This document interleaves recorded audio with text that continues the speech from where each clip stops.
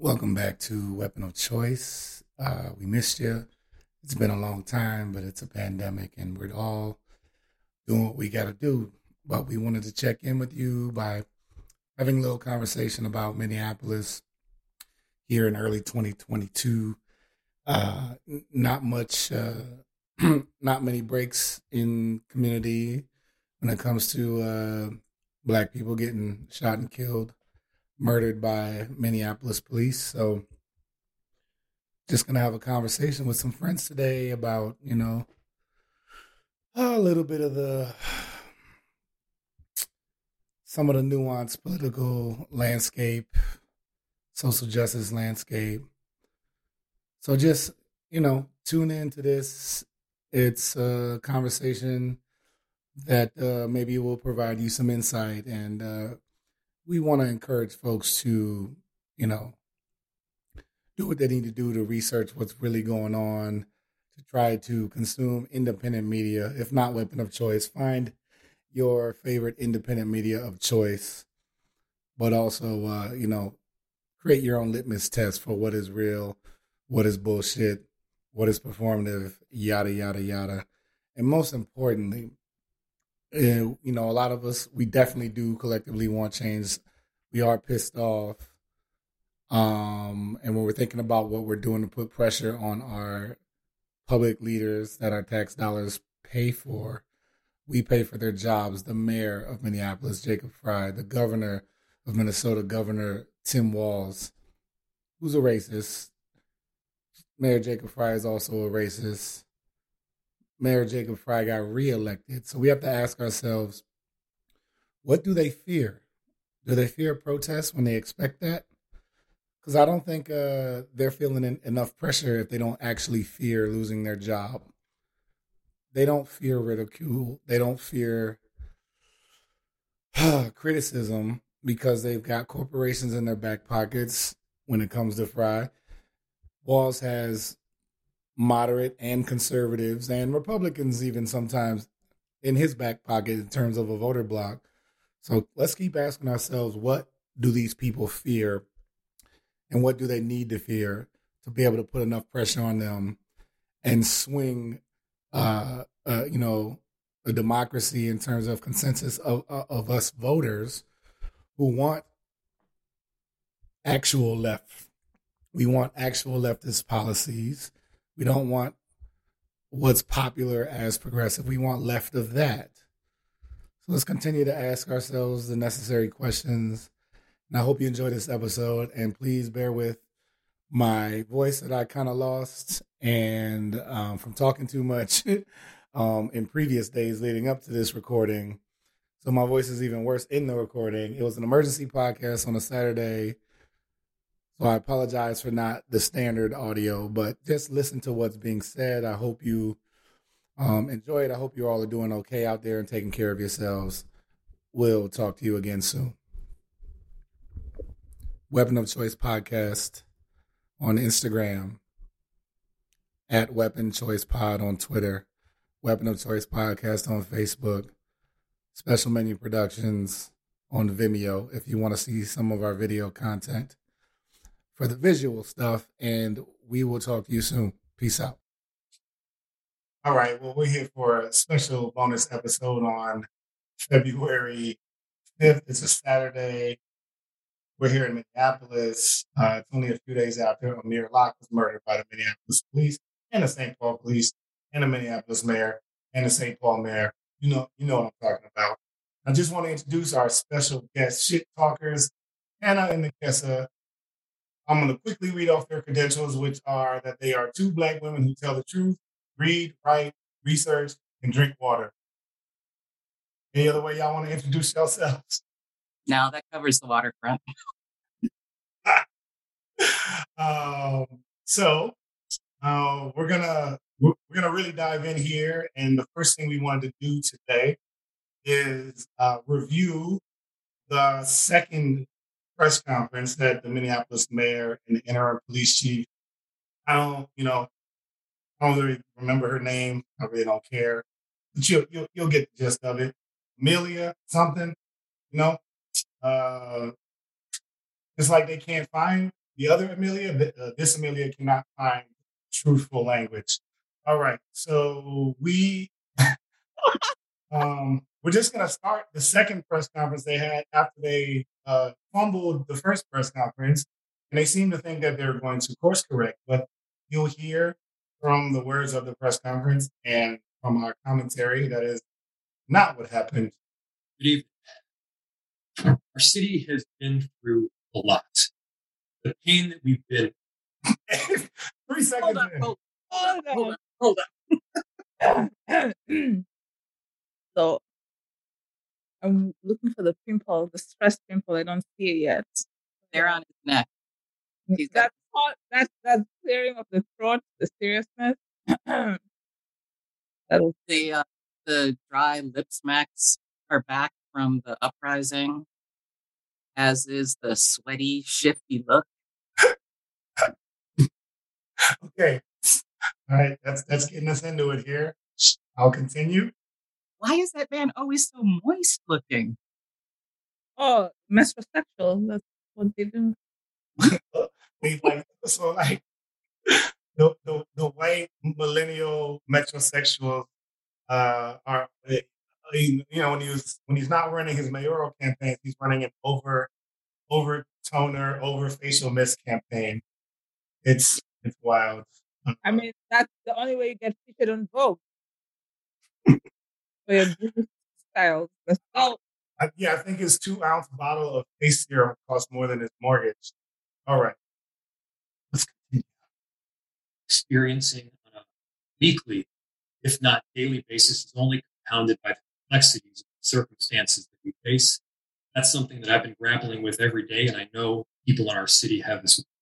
Their favorite word, grapple. Couldn't find a better word. That's like the word.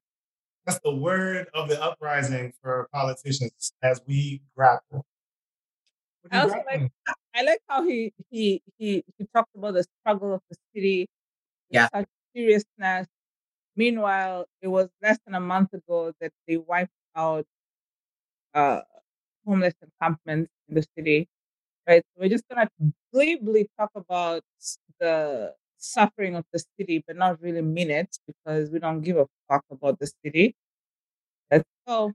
This whole section is this fake corporatist empathy that he's now settled on post uprising. This is his general operating mode now.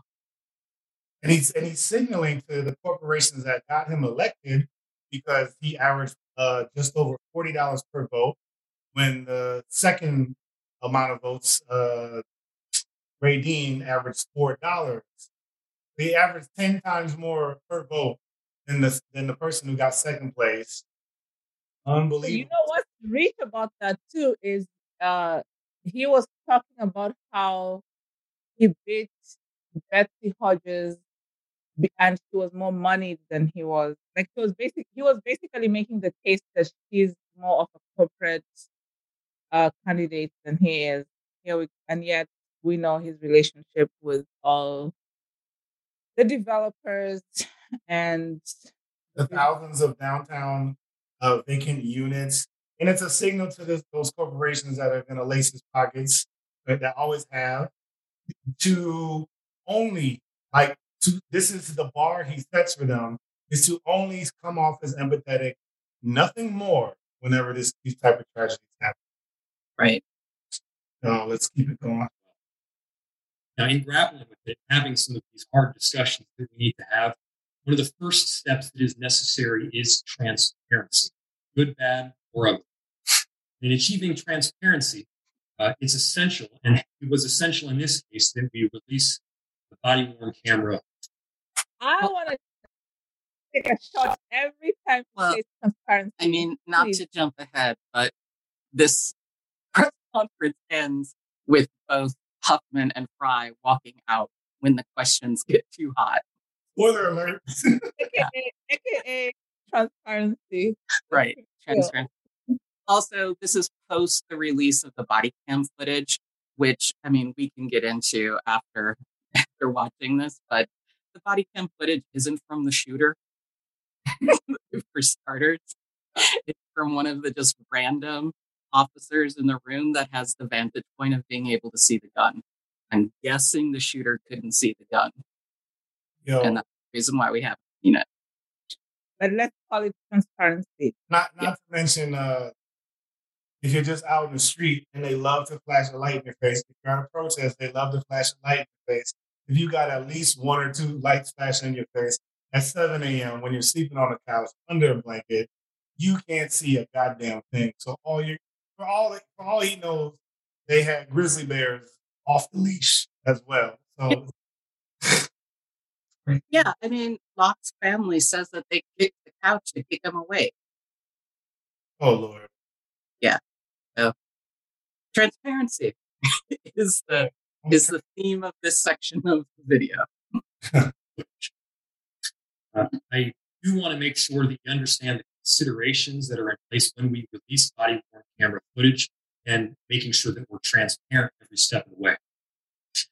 First, prior to releasing the footage, we want to make sure the family leaving has an opportunity to see it first. That is a non-negotiable. This one made me laugh. Oh my God, you are such a groundbreaking politician. That's a non-negotiable for me. Yeah, non-negotiable for me. That makes you a person of integrity all of a sudden to say something so basic. Yeah, I mean, Fry is morally bankrupt, right? He's a cipher. This has been the knock against him since he was elected to the city council. He doesn't really stand for anything. He won't make a decision on anything. So this building up or burnishing of his image as having integrity, that this is non-negotiable for me. Like, dude, what difference does it make? Yeah, and can we also just talk about his topping of Black families who have lost or experienced such traumatic tragedy?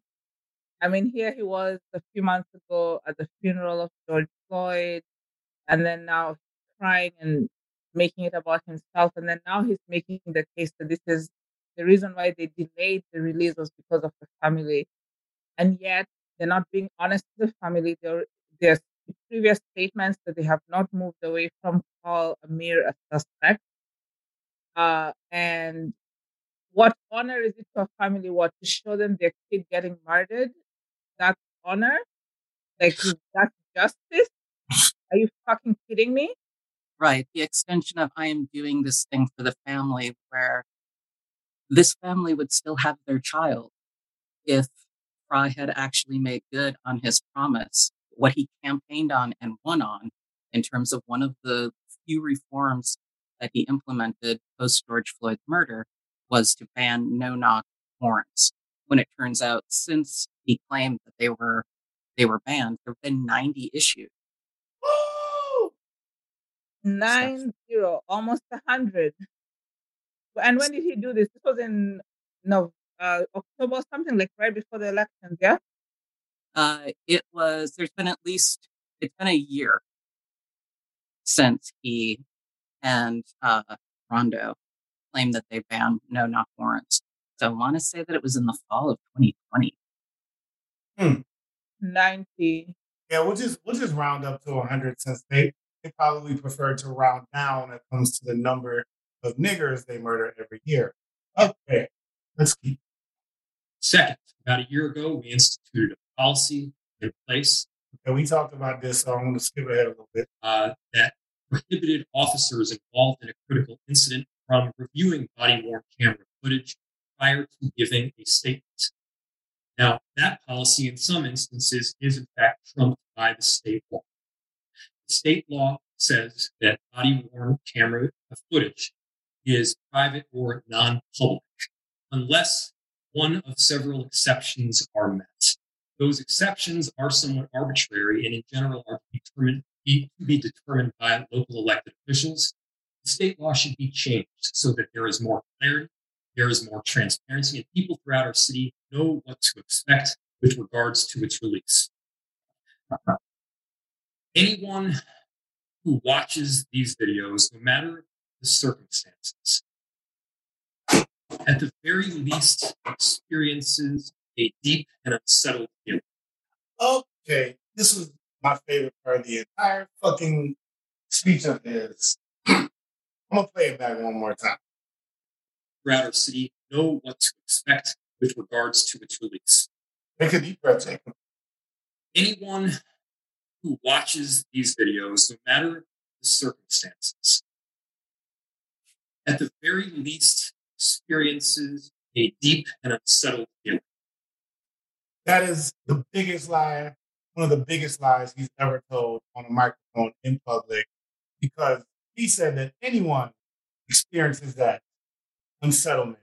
No, countless white people, countless racists, countless anti-black people, some of them non-black, experience joy when they see another nigger killed one way or another, whether it's by the police or all these different ways by the police. So him just saying anyone experiences this type of unsettlement, there's no way he can claim that to be a true statement.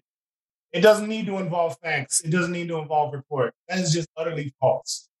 No, and giving proof to this lie is the fact that the way that they have released this, again, not from the shooter's body-worn camera, but the speeding up and the slowing down and the false narrative and misrepresentation that was delivered to the press.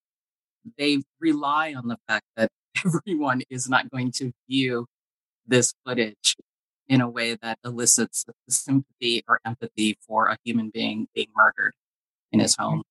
And also, excuse me, what do you mean release to the press? They did not initially release to the press. The press reported from somebody's Facebook. Oh, yes. So, and the other thing too is, I mean, the truth is that we have seen, and data after data, whether it's like from media or Pew has shown that Black people experience extreme trauma after police killings in a way that white people do not. Like statistically, yes, we can talk about white people we know who don't care, but also research has shown that we're more traumatized by these murders, and other people, it's just like, oh my God, just another day, and they move on. For us, it reflects on not just the death of the person we're seeing, but like our family members, ourselves. We're always wondering. I hear that a Black person has been murdered. Is it a Black person that I know? Is it a Black person that I went to school with, or someone I went to? Like it's so familiar and so close to us that there's absolutely no way that people who don't interact or live in community with us can feel the way we do. Yeah, it taps into that suspended fear that we all have of how close it will come to us, right? I mean, there's another death that we experience with this. It's the death of the possibility of this ever changing. Yeah. Mm-hmm. It's in a lot of whites who watch the video, what's disturbing for them is the 5 minute up to 1 to 5 minute internal battle as they count on one hand which Black friends they should text. I hope you're sending love. You know what I'm saying? Like that's the battle that they have to deal with internally. Wow. All this does is reassure everyone, or no, it doesn't reassure every Black person, but it should, because we should stop fucking lying to one another that you could fucking get your house busted into any given night, no matter your social status, no matter your class status as a Black person. We should be thinking about this more in terms of it's not fear mongering, right? Like it's fucking true. There is not one moment, waking or asleep, where you are not susceptible to state-sanctioned violence, to racialized state-sanctioned violence. I mean, I think part of the other thing with when the news broke of this latest police killing, this city is still in a complete daze from George Floyd and from the uprising. I think the city might be irrevocably broken. Don't not to be too Afro pessimistic, but I think the city might be broken. I think it was for a number of people. It was the bottom completely dropped out with the realization that no elected, so neither the mayor nor the police chief have any control or authority over Minneapolis Police Department. I think that was completely destabilizing for folks who were just waking up to that reality when, the third night of the city burning and complete chaos and white supremacists racing through neighborhoods and all of it, right? I think for many folks, many of us already knew this, right? For decades now, not just in Minneapolis, but the very particular way that no elected official or appointed official has any control over the police, over the Minneapolis Police Department. And then folks are just dealing with the trauma of the murder of George Floyd and just compounding trauma of COVID and all of it, right? So, I think it shows up in how people responded not only to Amir Locke's murder on Wednesday, but think about all of the murders, police murders between George Floyd and Amir Locke. How are people showing up for that? Yeah, Hannah, thanks for bringing that up because there is like a trauma. Obviously, to be Black in this country is to always experience this shock, like something is gonna happen to you or your family or your friends, and then with George Floyd's murder and the occupation of Minneapolis and the surrounding areas in the last year and a half has just been extremely traumatic. I don't know if you guys heard last night, the helicopters are back. Yeah. And kept me awake actually. But before, one of the most like striking, a friend of mine's kid, we all know, was because lived in South Minneapolis and could not sleep for nights at the beginning of this whole occupation because helicopters were permanently circling the neighborhood. And this kid's mouth was just like literally chattering the whole night because of that fear. And you think about like, I always say, Minneapolis, Minnesota is really not a safe place for Black people. We have a lot of Black immigrants and Black refugees in this state. And thinking about like occupying forces and the military that the the state is so quick to call on. Walt has already called in the National Guard as of yesterday. And so we are back to being occupied and we're back to having these hoodlums run down the street and terrorize us. And it's like, when are we going to get out of this? So when you said like the feeling that this is never gonna end returns over and over, and here we are again in this moment where we're not gonna see the end, you know? Fucking depressing. Yeah, and Walz, when she referred to Walz, Governor Walz, who's that's another conversation we can maybe get to after we get through this video. Who, his statement was as pro-cop as it gets. So we'll continue. It's gut-wrenching. No matter the circumstances, a man, Amir Locke, has lost his life. A family is grieving and has forever been changed. Regardless of the circumstances, we must hold those facts in our heart. Why regardless of the circumstances? The circumstances are that the police did a home invasion before 7 a.m. and killed somebody who was just minding his own business. More signaling of being pro-cop by saying regardless of the circumstances. All right, let's go. This video raises about as many questions as it does answers, and those answers we need to be providing as quickly as possible through a number of investigations that are in fact already underway, whether through the Bureau of Criminal Apprehension, or the St. Paul or Minneapolis police departments.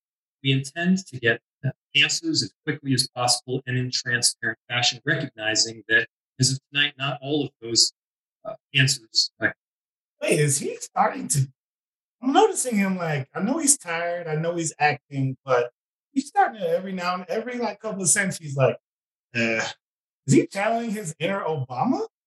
He's drifting. Yeah. I mean, they definitely work with him to get him to try to mimic the cadence of the folks they're trying to have subliminally in the back of your head with him.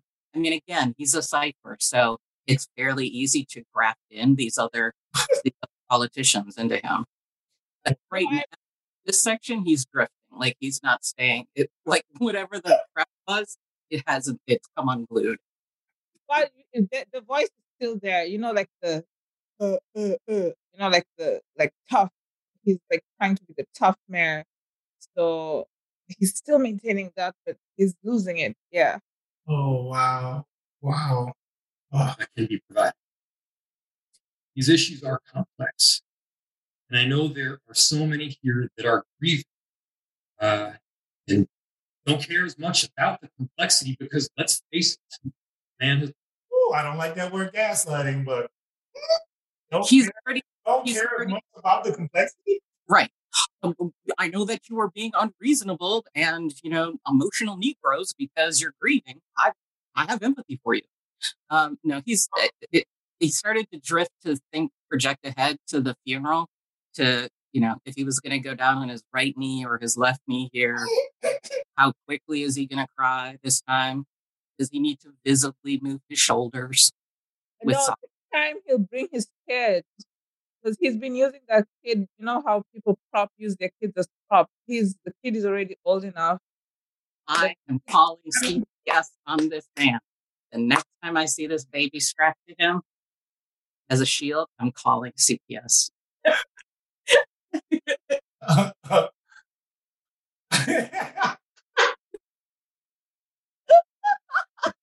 So we have had all through last year's mayoral election.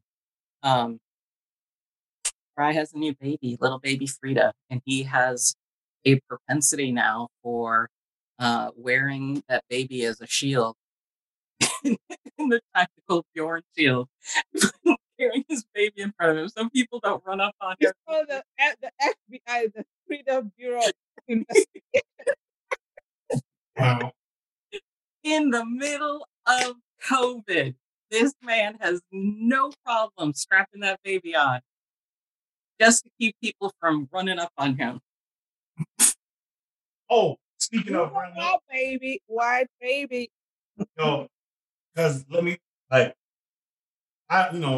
people who are angry, who are genuinely angry in this city, if 50% of us ain't ready to run up on this dude and beat his ass like bad, like to within an inch of his life, I don't know what else you could be feeling if you're remotely tapped into these performances, The grace extended to this man is astounding. Oh man, we'll probably end up getting to that. Oh, we will. But it is our job, it is my job as a leader to figure it out.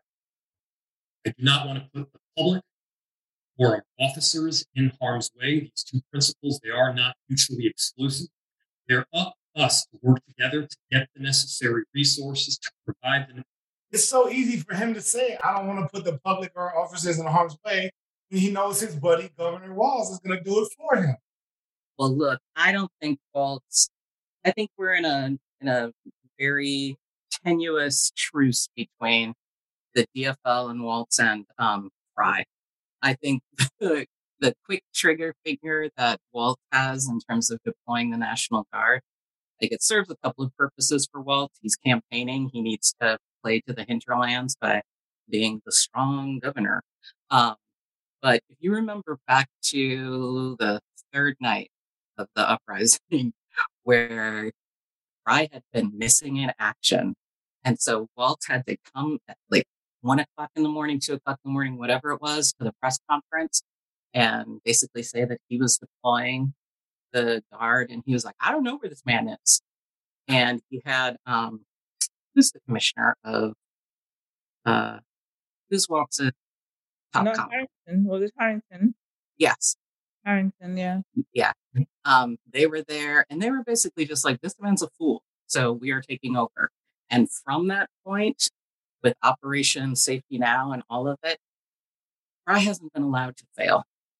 Waltz and Harrington stepped in to ensure that the city doesn't burn again.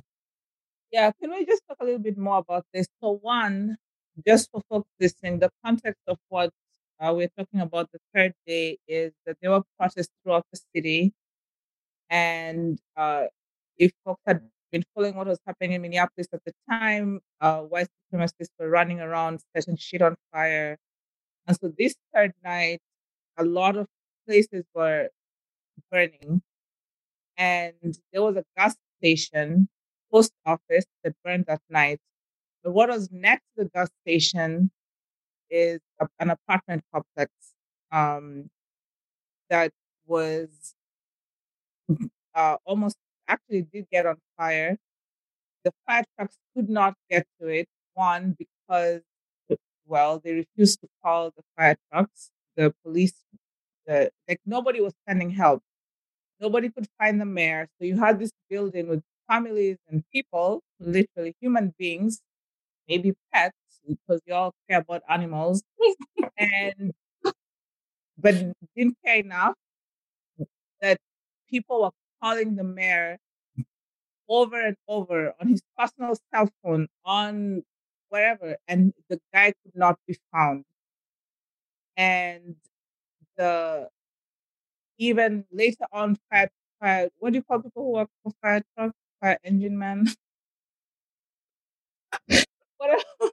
Sorry, that trade, whatever. These guys later on talked about how they wanted to leave the station, but they did not have a command to do so because they were not getting any directive from the mayor. So this is the kind of ridiculousness we're talking. This is like Fry is actually a fucking dangerous person. Like this cutesy shit that people are talking about, how he's cute and handsome and he's on Vogue and he's having all these speeches wearing properly manicured suits or whatever. He's all a facade of a man who is a sociopath, who doesn't give a fuck about people, doesn't care specifically about Black people. And we're voting him in again and again. Well, again, he got voted in twice. And well, 3 times because he was in the city council and then mayor. This is the second term. But the whole point is like he's dangerous. And this situation with Waltz coming in, because Waltz is also dangerous, a different kind of danger because he's oppressive and he's gonna call the military to control Black people. And because we're, God forbid, pissed off that one of us got murdered by the state. Yeah, I mean, when so the situation in Minnesota is that, and in Minneapolis, is that for the past 4 years, at the very least, 5 years, we've been existing under the leadership of two ill-suited leaders at the governor level and at the mayor level. So at the mayor level, people were worried that this cipher was being elected. Like what would be possible? What could happen with a person who refuses to take a stand, refuses to have a point of view, and refuses to actually act and has no ideas? Like what could be possible to move forward? And as long as he was ziplining across the Mississippi or doing all of his little clownish acts, it was fine. It was only until the first crisis that people started to see the problem of having cipher in a leadership role. Then you have the same thing happening basically at the state level. When Waltz was elected, Black folks knew because of his indifference from when he was in Congress that it wasn't just a matter of nothing being possible happening, but indifference can have deadly consequences. And we've seen that borne out now during the pandemic, we've got higher incidence of infection, COVID infection, hospitalization, and death among Black folks and Indigenous folks in Minnesota. And it's taken so long for, well, to even just acknowledge that fact, even just start tracking, allowing the health department to start tracking those numbers. And he's done nothing in between to try to mitigate any of that. So that's the environment that we find ourselves in at the state and the city level. Okay. Necessary information, and to have a willingness to both ask uncomfortable questions and then receive uncomfortable answers. Truth and justice must be our guiding principles, and make no mistake that they will. So for tonight, I know that so many people are grieving and gathering with their friends and their family. That felt very warm, like it was Christmas and Thanksgiving. Some folks are grieving, gathering with their friends. They have their hot cocoa and marshmallows. And, don't put too many marshmallows in the hot cocoa, because or, maybe put a marshmallow for every top that's still a nigger this year. So it's great. It's good. They want to process. They want to reflect about tragic events from the last few days. And they're still also feeling the grip of what our city has experienced in the form of so many crises over the last several years. Take care of each other. From tonight, as we look ahead, we are committed to this work, to each other, and to swift transparency. This is just hearts and prayers. This whole section is just hearts and prayers, because you don't have vibes and inshallah. Yeah, and this would be the point where he would have tagged in his Black friend, but that dude flew the coop, so now he's got to tag in Amelia. Yo, my man, Chief, former police, recently did he resign? Yeah, he resigned. Chief. He resigned. Time. The guy saw the writing on the wall. He was like, they're about to kill another Black man. He's like, man, I'm better off applying for an NFL head coaching job. But that asshole stayed through the campaign, aimed in his police uniform, killed the question 2, which was all about actually addressing the corruption of MPD by creating a public safety department. So, Arredondo, fuck you. Wherever you are in retirement, fuck you. Yeah, and consolidated or split a lot of the Black vote. Yep. Because one, not engaging people with the truth and telling them what these referendums actually meant, and just saying support the Black chief, which again is something that Nekima pushed. We're gonna come to that later. But like, she really was a champion of support the Black chief, even though the Black chief is like literally all the lies this man is telling Fry right now are part of this Arredondo Black chief legacy. In all of the mythology of the magical Negro, there is no more magical or no more Negro than Arredondo. Yeah. He was held up just by his name. He would undo century. That's about as old as policing is in the United States.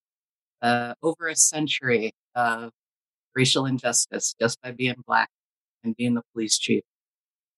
Hello, Amelia Huffman. Yeah, the interim Minneapolis police chief, Amelia Huffman. Now she's about to vomit her fucking Cheerios. No flavor. Hasn't seen a Honey Nut Cheerio in her life. Thank you, Mayor. Good evening. Let me first acknowledge, like Mayor Fry, the loss and pain in our community. These events unfold in seconds, but the trauma is long-lasting. A young man lost his life, and his friends and family are in mourning. Those words, dare I say, channeling Edgar Allan Poe. Ooh, bad jokes. Pain. Go home. Okay, you guys know. Also, the use of the word community is gaslighting. We're not from your fucking community. Me, MPD, majority of them are from the suburbs. One, two, even if you live next door to me, you're not in community with me. So stop using that word. Well, in the way that they use the language, they always, except for in these press conferences, I think they intend community in this context to be all of us. But normally, community just means poor Black folks that they are over policing and underserved. Rightfully so. And the course of the lives of our officers has been changed forever. It took her 15 seconds to equate the murdered person with her fucking officers. Yep. Community trust is a public safety requirement. In Minneapolis, our community safety work is only as good as the public trust that we have built, and we have plenty of work ahead of us. Events like this tonight. 0 days until the next police incident. What are we on? 3 days. Their definition of plenty of work ahead of us is so fucking warped. And if you look, like, there was some kind of study done, but basically saying any tragic oppression done onto a people, community, takes the amount of time it was perpetrated on them times 50% to ever come back from. So, and that would mean slavery to, like, walk that back would take 600 years. So, like, what are we looking forward to? Right? As well as community conversations that I've had yesterday and today are part of that work. The decision Wait. I think conversation that we had yesterday, you mean the Black select pop lovers that y'all motherfuckers talk to? Is that what they mean by community? Yeah, the way that this unfolded this time, typically when the police murder someone in Minneapolis, the police spokesperson issues a riddled with lies and misrepresentation press release. Riddled with lies. And which is quickly picked up and reported verbatim by the Star Tribune, so the local paper, and all of the local broadcast news outlets. Then typically within that day, maybe 24 hours, as folks start to poke holes in that, they have to walk some of that back. Some of it never gets walked back by either the police or by media. And so what happened differently this time is that Amelia Huffman, the interim MPD chief, reached out to some of the select Negroes of Jacob Fry. So Jacob Fry has a history when he was a council member, but definitely from his first term, he has surrounded himself. So the majority of his staffers and his policy aides are Black women, inexplicably. He has also surrounded himself with his Black friend network. So he's got a Black friend network that he constantly refers to and relies on. One of those Black friends that he has pulled now into this public safety super group that he created is Nikema Levy Armstrong, who really was angling this week for local clown of the city with her antics, and we will definitely get into it in a couple of seconds here. Yeah, we'll hear that. So they released the information through Nikema, who then released the information through her Facebook. That's not the way this is supposed to happen. And news like the Star Tribune, Pioneer Press, they were all quoting Caleb, and they were all like, according to Nikema, the police say blah, blah, blah, blah. What? Basically, in an effort to tamp down any sort of response, any sort of uprising, any sort of call for their keyword, transparency. So Nikema was fed information and seemed to have no qualms about releasing information and doing her part to manage and manipulate community. Oh my God. This is not the first time. Sorry, this is not the first time that this has happened. Like, no, yeah, and especially when Arredondo was chief, it was very common for that to happen. That she would get the first call, and later on, when the press asked her why she didn't find a problem with this, she said that cops always reached out to the NAACP, so they started reaching out to her when she was there, and all that. And to be honest, even if they did it in good faith, which there's no good faith anything that cops ever do, is you should be pushing for more transparency. There's no way I'm getting calls from from cops and being like, I'm the carrier of the news. right? Like, push them to do better, push them to be more transparent. And because it is not a single responsibility for a citizen, especially someone who chairs the safety work group of the mayor's office, to be the spokesperson or the mouthpiece for the police. And we're going to hear the most bootleg, off-brand, Shakespearean, in cahoots stage play back and forth between them when she does what she does. Part of what Nekima being the spokesperson, carrying water for Fry and for MPD, this cascade effect that you had all manner of jokers. So you had Ward 6? Which my guy? Jamal Osman. Oh, yeah, Ward 6, yes. Yeah. So the council member for Ward 6 decided to chime in with some nonsense. This is where there was still very little information because I guess they had only fed Nekima so much information.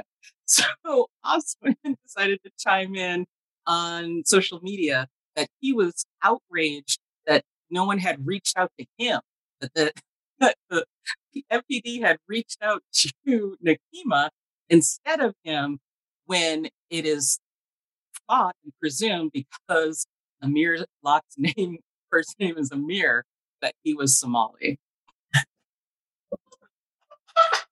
So you guys, actually, it's great that you bring this up because I was going to talk about some of the xenophobia around this shit because there's Black immigrants who've been killed by cops, and people keep making this distinction about their immigrantness. But the end of the day is a cop is a Black person, they're going to kill you. They don't give a fuck. If you have an accent, if you're exotic, whatever Black immigrants think y'all are, they will kill you. And so what has happened in some of these organizing spaces is that this distinction is being made because it should never have been relevant whether this guy was Somali or not. And yet it became a thing where the breaking of the news, first of all, how are you going to share information that is not even confirmed?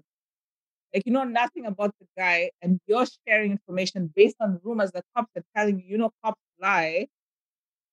And then a few minutes later, we're going to see this. You're going to scream about how you'll not be taken a fool of. Like, what? So, yeah, in between the information being released to Nekima carrying water for MPD and Fry, and then all manner of other people popping off online, more details started coming out.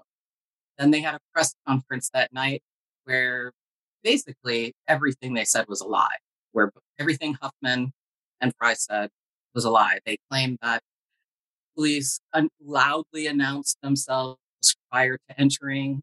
They claimed that Locke appeared in the doorway with the gun. They claimed that the gun was being raised towards police. They mischaracterized every single aspect of what actually happened. And it's now, this press conference is taking place after the body cam footage has been released. So now Nekima will have a reason to change her tune. Mm-hmm. Footage is not necessarily common among local governments, but I believe it is the right decision. My initial priority, like Mayor Fry's, was for the parents of this young man to be able to see this video before it was released to the public. And they had the opportunity to do so this afternoon. I'm grateful to all of the folks in the city whose work made it possible for us to release this video to you tonight, and to Mayor Fry for his partnership and his shared commitment to building public trust and rebuilding community safety. I'm under no illusion that processing this video will be easy. It won't be. It shouldn't be. These are wrenching videos to watch. They're painful. What's painful for her and the police is knowing that their officers have to experience this trauma for the rest of their life. No, under no illusion. I want to get like that Dave Chappelle get off the stage Oscars song and just attend these press conferences from now on and just flare that out. But it's necessary. And I hope that it provides some answers along with questions. And so here's a brief recap of the events that led up to the. As many of you know, this involves an underlying homicide investigation that was undertaken by the St. Paul Police Department. Their investigation led them to identify several suspects in 3 locations in the city of Minneapolis. And they asked the Minneapolis Police Department SWAT team to execute the search warrant at 3 apartments. So this turns out to be one of the lies. Yep. St. Paul Police Department, with a quickness, was like, "Oh no, you're not taking us down." Let it be known to anyone who would listen that they didn't ask for a no-knock warrant, that they weren't actually going after a suspect. They were trying to recover evidence. There was no need for a warrant. And it was only Minneapolis Police Department that insisted on the no-knock warrant. And then, surprise, Judge Cahill, who's right now presiding over the 3 cops who stood around and with the murder of George Floyd, he's the judge in that case. So he signed off on the no-knock warrant. And you know, the thing too is the St. Paul police are also pieces of shit. They're violent as well. The sheriff there is no better than our sheriff here. I think St. Paul Police still hold the title of being the most violent police department in the state. They do. Axtell is he's as corrupt as it gets. I was talking to a woman and a resident of St. Paul back when I was organizing, and she was like a woman who was like in her 50s, but had a kid later in life. So her child was like 17 at the time. And the house next door to her, there was, nefarious shit going on, perhaps like dealing this and that, whatever. And she was, worried about her teenage daughter's safety. And one of the people who was one way or another, like friends involved with the people doing their dirty work next door, they basically got wind that she was calling the police complaining about it. And she woke up, her daughter woke up one night with a man in her bedroom on the 2nd floor. And when she woke up, the man jumped out. But she's like 100% sure it was Axtell and his people, because Axtell's a family member of Axtell's was involved with the people at the house next door. She's 100% convinced. Oh my God. My goodness, that is horrifying. And to think, I mean, this is the thing, there's no loyalty among thieves. Like, St. Paul PD really distanced themselves very quickly from the actions of Amir Locke's death, killing, because they didn't want to be tied to it, but it's not like they would have done anything different,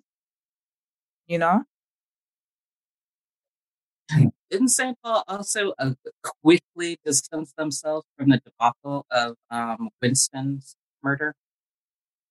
Again. Yes, they did. What were they doing all that? They said that they would no longer participate in these joint actions too.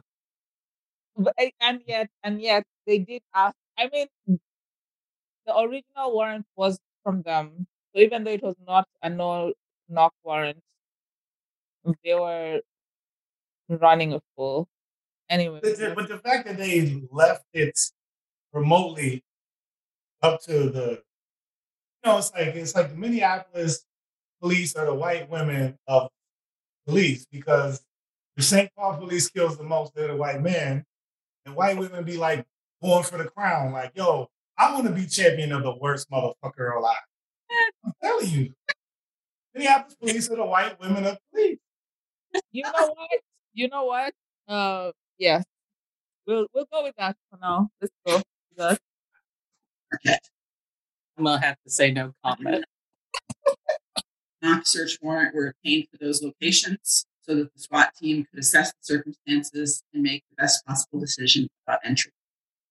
As you saw in the video, the team approached the door and they used a key. There was no need to force entry. There was no breaching. There was no ram involved. They used a key to open the door and announce police search warrant before they crossed the threshold. The team was announcing police search warrant as they proceeded into the apartment. Their job was to kill a nigger. Entry deliberately to assess any threats that were inside. Okay, pause. So here's a question that I have is, one, what authority does police have when they enter an apartment building to get permission? Because you need access, yeah? So it's not just entering the main foyer, but it's like they had a key into the apartment.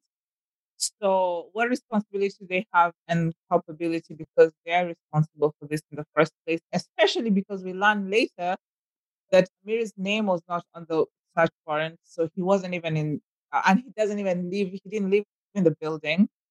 So under what authority did they have to get in, right? Did they just brandish? Because, I know what ICE does is like immigration, they'll pretend that someone's name is on something, so they'll actually quickly flash it in front of people and tell you a random name, even though it's not on the warrant, even though sometimes they don't even have a warrant, and so they do that. So what happened in this situation? I mean, and they have a key, right? And they have a key, so they got permission. They thus far said they're going to seal the warrant, and they won't be making the warrants public.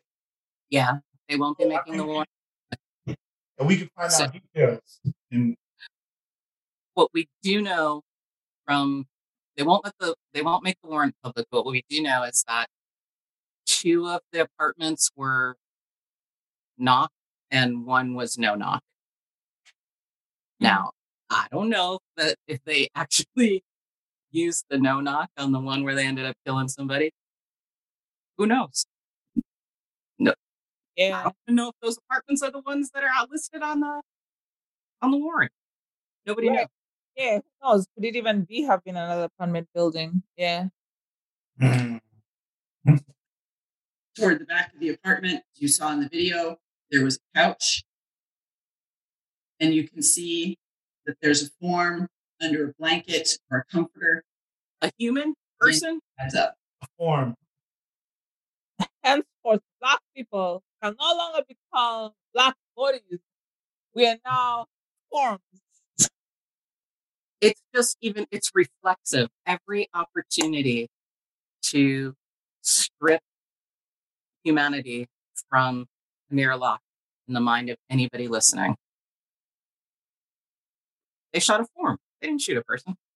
The officers were... They wouldn't even describe their fucking dogs like this. They would not describe the animals as a form. But a 22-year-old Black man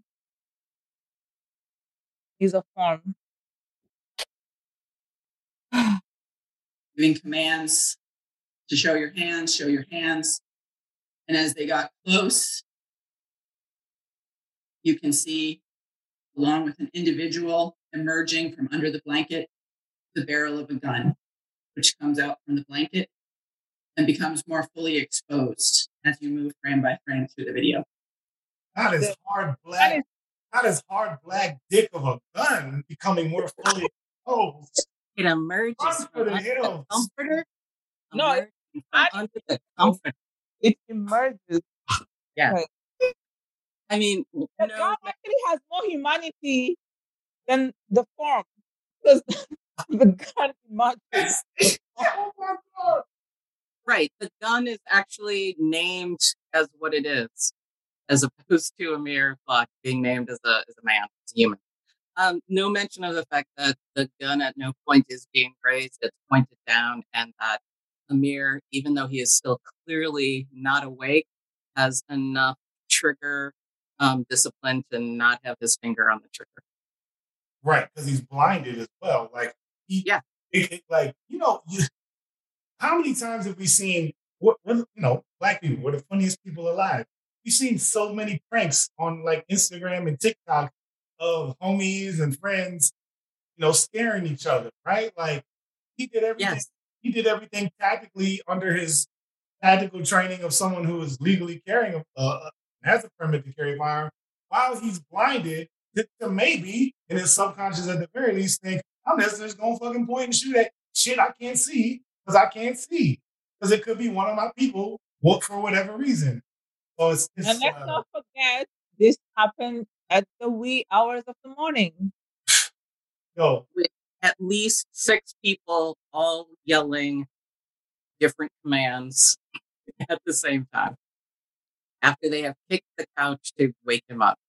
Like the kicking of the couch, they weren't just coming in and, oh, there's somebody sleeping. Like every single thing with policing is about escalation. They have no ability to de-escalate. Kicking the couch was a startling, violent act to rouse him up. And they knew who walked into a house at that time. People are sleeping. People are sleeping. Yeah, that's why no-knock warrants are dangerous. You know that if you're going in the wee hours, you have the potential. We live in a country where you can own a firearm. During the pandemic and definitely post-uprising, folks have been encouraged to own firearms, to have firearms for their own safety, which is the reason why Amir Locke had it. So the expectation from police is that they're going to enter a scenario where someone may have a firearm. And they are. It's not like they are there to kill you. Like they, in their minds, ready. Some of them want it. Some of them want to kill someone that day. Like these motherfuckers are Call of Duty playing motherfuckers. And it's not enough. Call of Duty is not enough for them. It doesn't make their dicks hard. So when they get a chance to kill a nigger, they're gonna kill a nigger, any type of nigger. Okay? And when I say ERs, because it's never a question of if that's what's going through their mind. And that's what they're saying when they go home from the fucking job and eat around the dinner table and talk about niggers. Okay? Right. I mean, that's all of us. That's literally all of us. And let's not even so yes, Amir is who was killed. And whoever was on that warrant, if it was multiple people, they were gonna be killed. Because these guys walked in, they didn't know who they were walking in. They didn't know Amir was gonna be there. So they were gonna kill someone that morning rather. That when they decided to get a no-knock warrant, they decided that they wanted the opportunity to kill someone. Because remember, according to St. Paul Police Department, they were only going after evidence. They were not trying to find a suspect. They were looking for evidence in this murder investigation. The actions were they were hunting. Yes. Hunting down. Oh my goodness. Hey, I'm not a no-knock warrant expert, but I've been in trouble in my life, and I've had cops show up to my house looking for me or whatever, and they knocked, and I answered the door, didn't invite them in, and they had questions. But if I hadn't answered the door, they would have just come back later.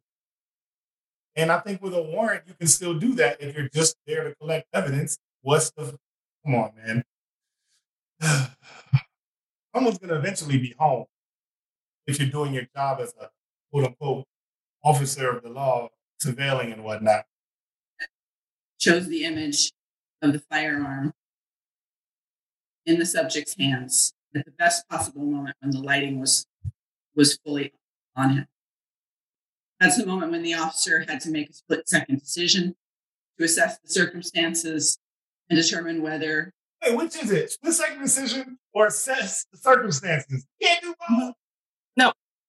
Remember, all of this takes place in 9 seconds. And remember, the evidence that is being cited now, the body cam footage, is not from the shooter. So we don't know what the shooter saw. He felt like there was an articulable threat, that the threat was of imminent harm. It takes longer to say the word articulate than to make a split second decision. Great bodily harm or death, and that he needed to take action right then to protect himself and his partners. Ultimately, that decision, whether that threshold was met, will be examined by the county attorney's office that reviews this case. It's been examined by the world at this point. The homicide investigation in St. Paul is ongoing. Mr. Locke was not named in the original search warrant. And so at this point, it is unclear if or how he is connected to St. Paul. This shit fucked me up. Yep.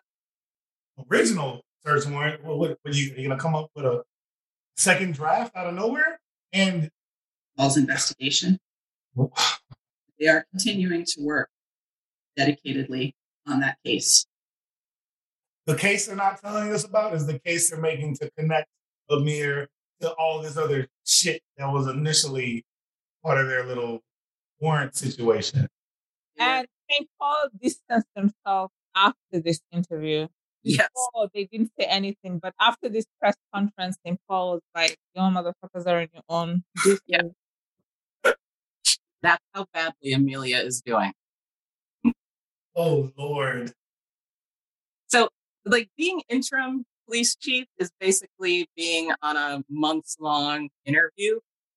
You think she passed? If you interviewed for any position this badly, would you still be considered for the position? Listen, we have a sheriff who was driving 200 miles an hour, flipped his car, was drunk as fuck, and is still sheriff. So yes, she's God, and he said someone else was driving. so she's good. She's good. Hey, guys. I'm still your guy because I'm gay. I'm still your guy. Oh, and I have a Guatemalan husband. No, I love the Browns. Now it's time for sidebar shadiness. Didn't he supposedly not stay at the sheriff convention hotel out in Alexandria because he was hitting on somebody? Oh, multiple women. Yeah, he was hitting, and then they would say something, and he'd be like, "Oh no, I'm gay." Like, yes, gay motherfuckers can also be misogynist and rapists. Women. Like, stop it. Like, right. So, sexually harassing the servers, and then couldn't stay overnight, couldn't stay out there. And that's when he decided to drive himself home like a bat out of fucking hell. Shady sidebars, always encouraged. Shady sidebar closed. They did search and recover items that they believe are of evidentiary value in their homicide investigation. Meaning they stole people's weed.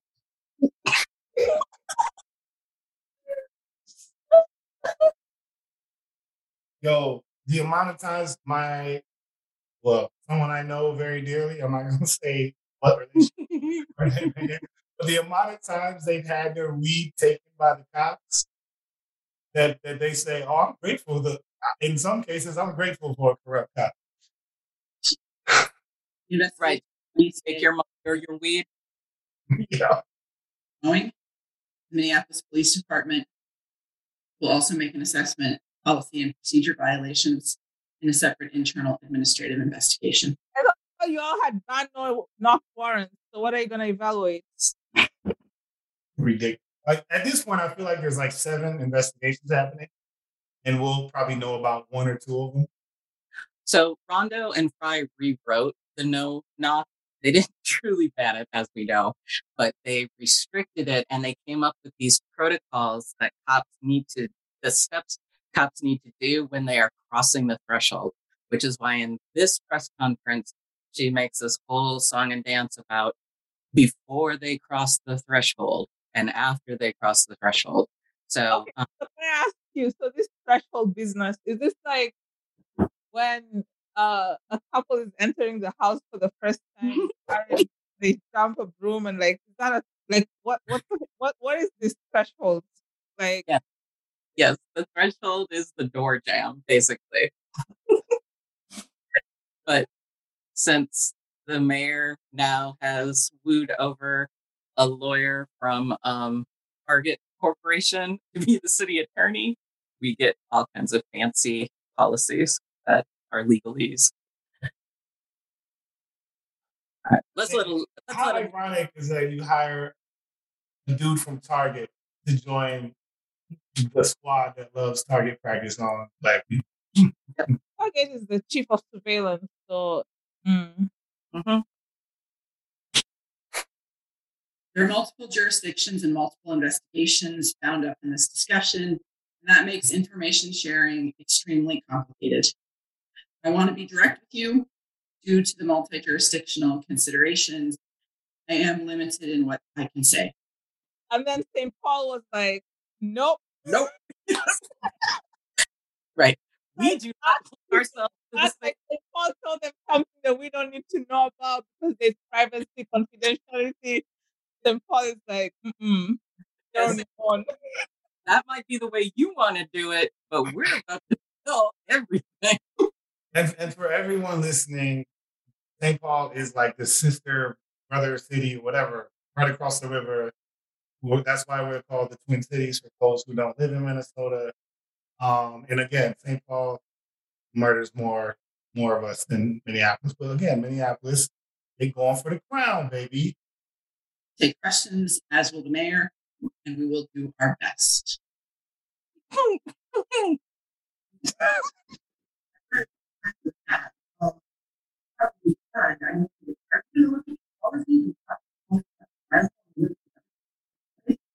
So we will definitely look at all of the events in this case that led up to this incident. We will be reexamining our policies, of course. Our agency is committed to meeting best practices and tactical operations among agencies vary wildly. There is no single best practice for making these kind of entries. And even among agencies in the Twin Cities, agencies may use different tactics on different search warrants, and different agencies have different policies. So certainly, I think that will be a valuable conversation. Mr. Law, I cannot speak for the investigation in St. Paul. Ooh, this pissed me off. The person in the audience says, was Mr. Locke a suspect in any crime at all? And she lies. Yeah, she holds again. She cannot let go of trying to protect the police from murdering a completely innocent person.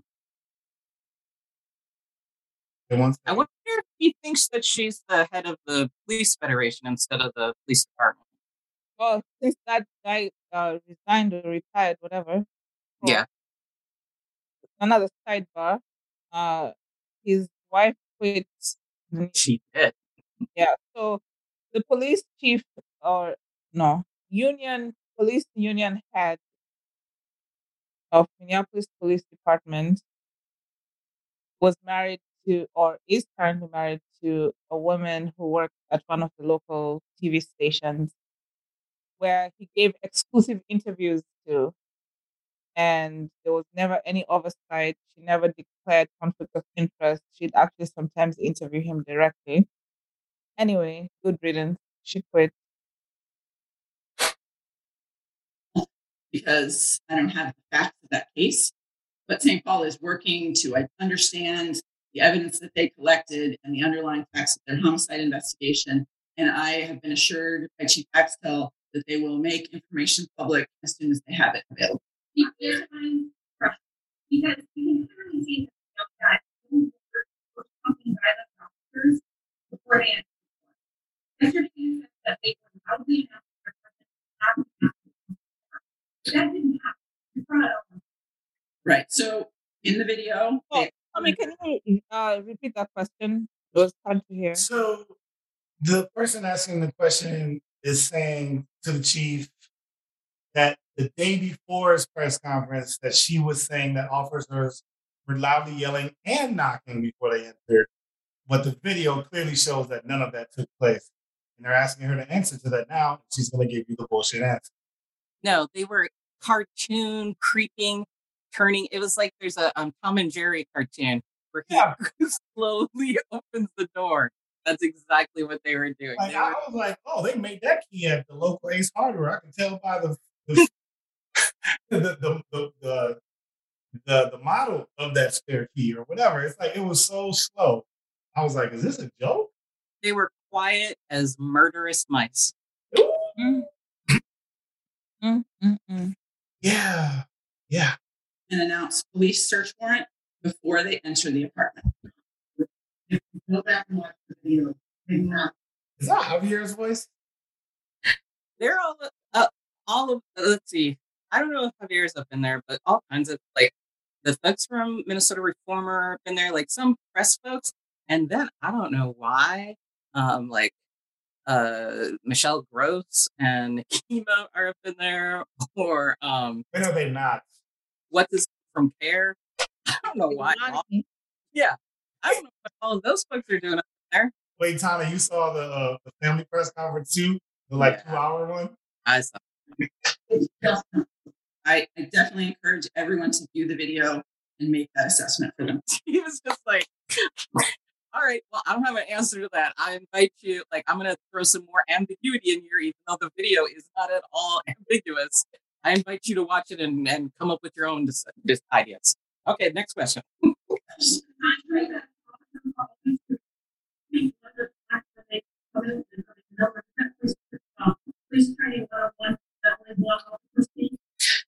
She says police training 101. It sounds like that's Michelle Gross speaking.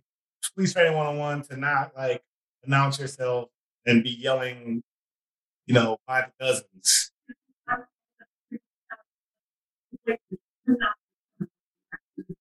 So certainly when we're doing a more controlled action, like a felony stop, we clearly identify one person to be speaking. In this case, the officers were advancing into the apartment and also into separate rooms. And so I've never seen a single movie, and even like the good action movies where they like do the raids, they're not like all screaming. They're like going into each separate room and they're like, clear, clear, clear. Like they ain't doing all this shit. And you always assume there's always a person in charge. Like there's always one person. Like, what do you mean they were going into different rooms? It's a fucking apartment. It's not a mansion. Like you're describing it as if it's like a palace with multiple entrances. One entrance. Yeah, exactly. Outside the door. Basically, she's presenting the fact that it was out of control police action by trying to present that as being like normal. This isn't normal. This is the way this happens. Being commands, loud commands, and repeating police search warrant. Yeah, so if you look at that still image, even though you don't see all of the officers, the involved officer was just outside the frame in the direction that barrel is emerging from the blanket.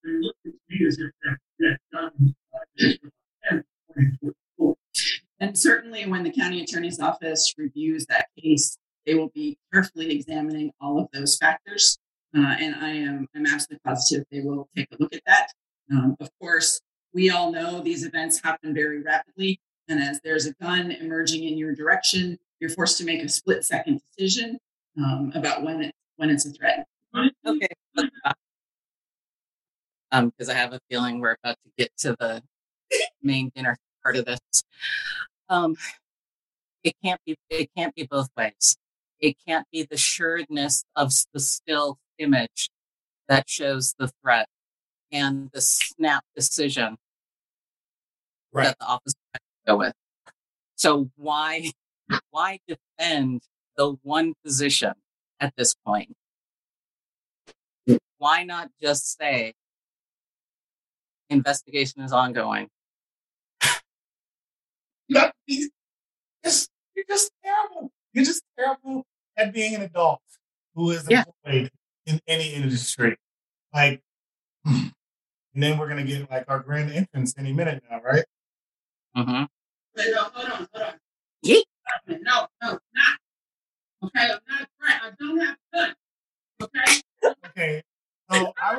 describe what's happening here for a second, and then we'll let Hannah chime in? So Nakima Levy Armstrong starts speaking and approaches the dais, the podium, or whatever you call it. So she starts to, approach the mayor and the chief to say some words. And she turns around to, I believe she's speaking to some of the security in the room. And she opens up her blazer to reveal a t-shirt to declare, I am not a threat. And we'll just play it one more We all time. know these events happen very rapidly. And as they're threat, I don't have a gun. Okay? Don't treat me like I'm a threat. This sent me. I screamed. I have screamed each time I've watched it. So, I mean, we assume that she has turned now to show security that she's not a threat. That's what she's intending for us to understand. Whoever she's speaking to is off camera, out of view. So I don't know if that's the scene. Well, I don't know.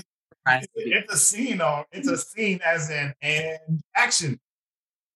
I mean, this thrilled me for so many reasons. One, that, for the past 30 days, because of Omicron, I have not been able to see live performance until this evening. And it's winter, so we can't do the patio. No. We can't do the patio performances. Oh, man. The anatomy of a cover-up. This is unacceptable. I'm sorry. It is. So I don't think that's, when you hear her like kind of gasping for breath, I don't think that's necessarily emotion. I think that's her remembering her lines. Yeah, I think so. You see, she basically, there's not any tape on the floor for her mark, but she basically hits the mark and turns to the camera. Perfect. Yes. And Jacob was waiting. He didn't like, he followed her. He's like, yes, I'm still in the frame. Jacob was on his mark, right? Yep. Mayor fuck ass Fry. Okay. Look at everybody's body language. Everybody's body language. This whole thing was read to you that either the mayor or the police chief, this is something they weren't expecting. Also, do these people seem startled? It's like you didn't see. Here's another tell. They have security because that's just what they're doing. They're doing a job to make sure that the mayor and the chief can speak uninterrupted. And yet, we don't see exactly who she's turning to on camera. But you would think if she was like letting the security know she's not a threat, that security may have been flinching toward her. And you would think that the mayor and or the chief would back up. Well, you think they'd be signaling to the security to be like, it's all good. It's all good. Yeah. They had no expressions. They had no expressions. This is a whole fucking act. I mean, when they make movies now and they use green screen and they put the threat or the whatever in afterward and people are acting to basically a tennis ball. That's what was happening here. Okay, so hold on. I do want to say, I think too, for the context for folks, why this is hilarious to us, and we're really not undermining, the people speaking up against, because this is a cover up. We all agree this is a cover up. The cops are doing.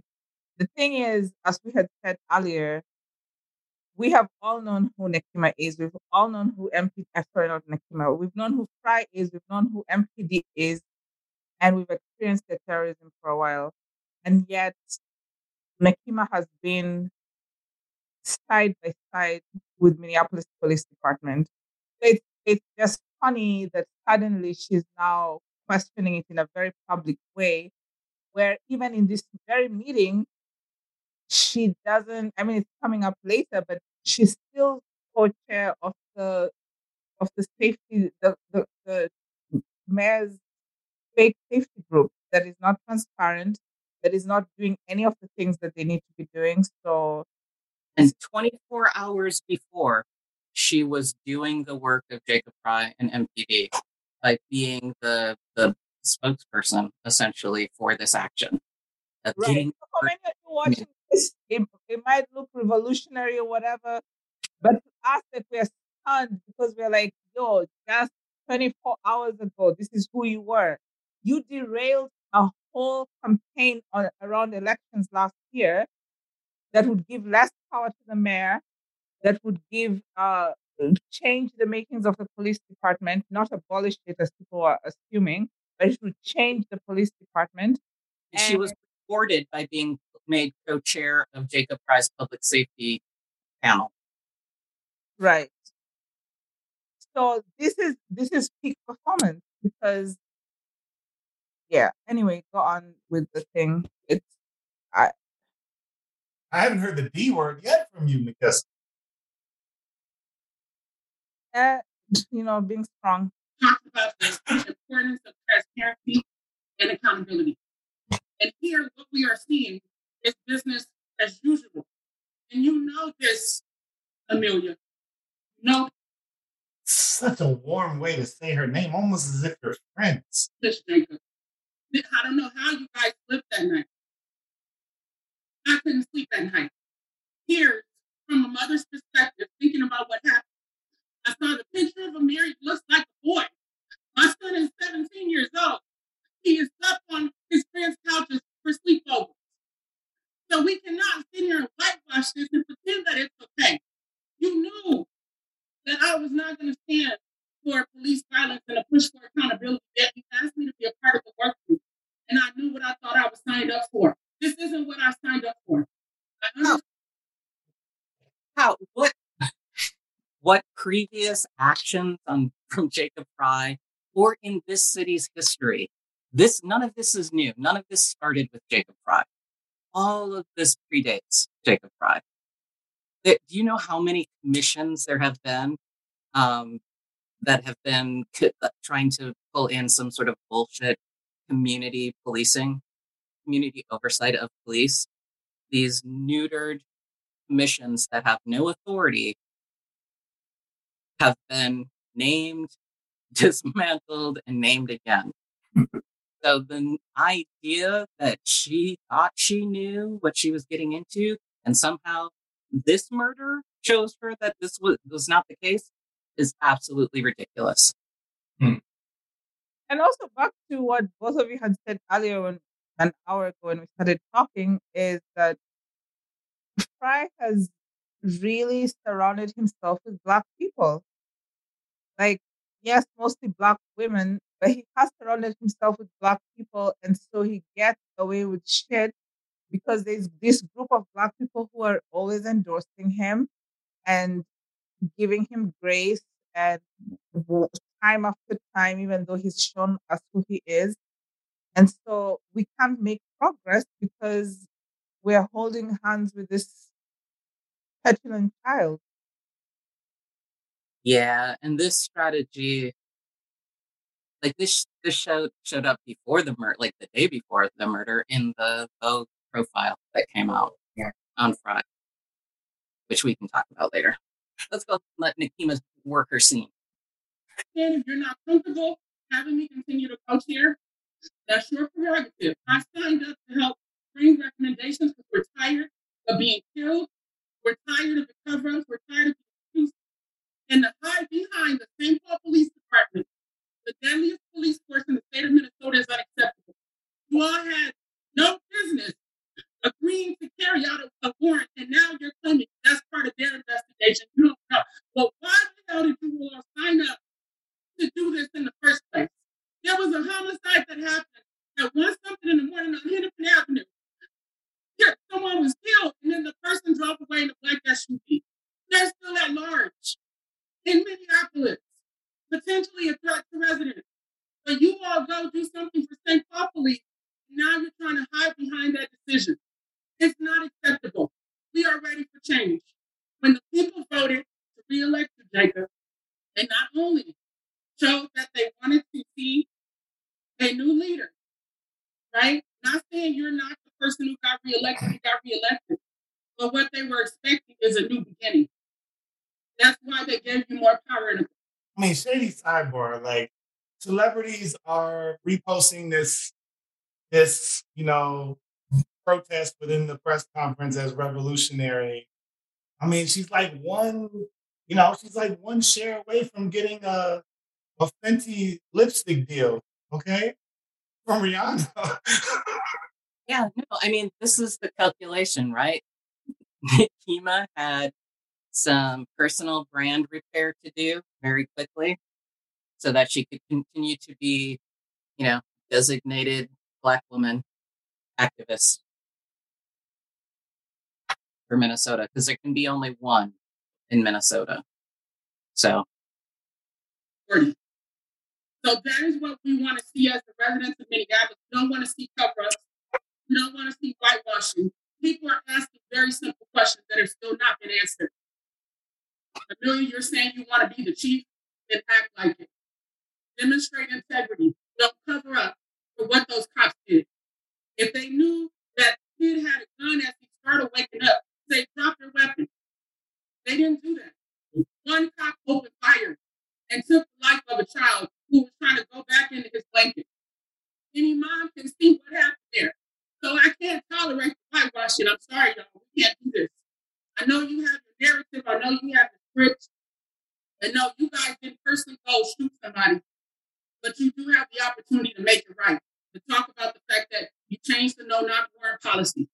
Where's the evidence of that? That wasn't present on what happened to Amir Locke. Bro, this was you didn't read their material before. Like what? You're that much on the inside. Mm-hmm. Which begs the question, like, again, they keep talking about transparency. A few folks have dropped off of this public safety commission because there is no transparency. They won't hold the meetings under open meeting protocol. Nobody knows what's going on. It begs the question, what the fuck has been happening in these commission meetings? Mm-hmm. Motherfucking...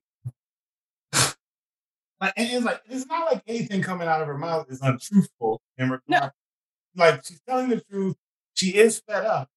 But how fed up is it? Like, are we always? It's like revolutionary in Minnesota specifically. I'm not going to speak for any other state. I don't live in any other state. But like, incremental at best is considered revolutionary in this fucking state in terms of change. But she's like, this is like Act 3 when she ends up saying, like, should I stay? Should I go? Jacob, we want you to stay. Like, it shouldn't even be a question for Nekima or anyone else on that commission whether or not they should stick around and fuck their title, like co-chair or not. Right. Everybody should just be gone immediately. If this was the thing that you're fed up with after Dante Wright and George Floyd didn't have you fed up, then what the fuck? Yeah, I mean, yes, and clearly, we joke about her acting. I mean, this is performative. I do feel she is genuine in even being performative. She is still genuine in her desire for change. And I do believe she actually is fed up. But, So, for instance, I don't have any clean towels right now because I haven't done laundry. Does it make any sense for me to be fed up for not having any clean towels? You're probably fed up, but that's on you, though. Right.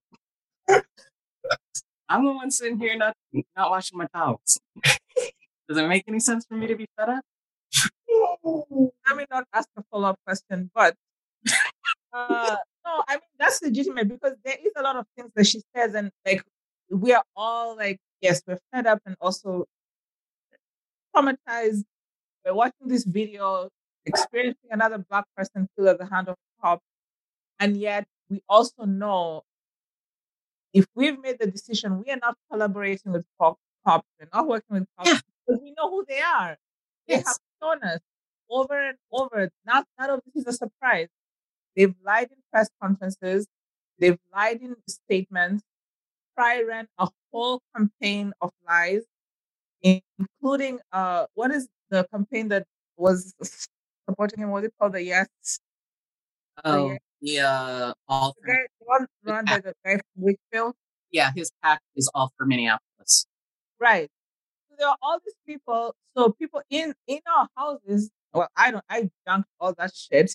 But people have mailers with lies on them. So yes, the websites have been scrubbed, and there's no evidence of like him lying about what he was gonna do for cops. And the one thing too that is missing in a lot of these conversations is Minneapolis has some of the best reform laws, and I say best in quotes. Like a lot of things that happen that cops do when they kill people are already illegal. So what is policy gonna do? Yes, we have implemented every reform under consideration in contemporary in modern policing has been implemented in the MPD. It has not it has not borne any fruit because there's a question of whether policing can be reformed, and then specifically whether the MPD can be reformed. Let's let Nikema finish out her scene. Be the co-chair of this group. I'm expecting strong leadership.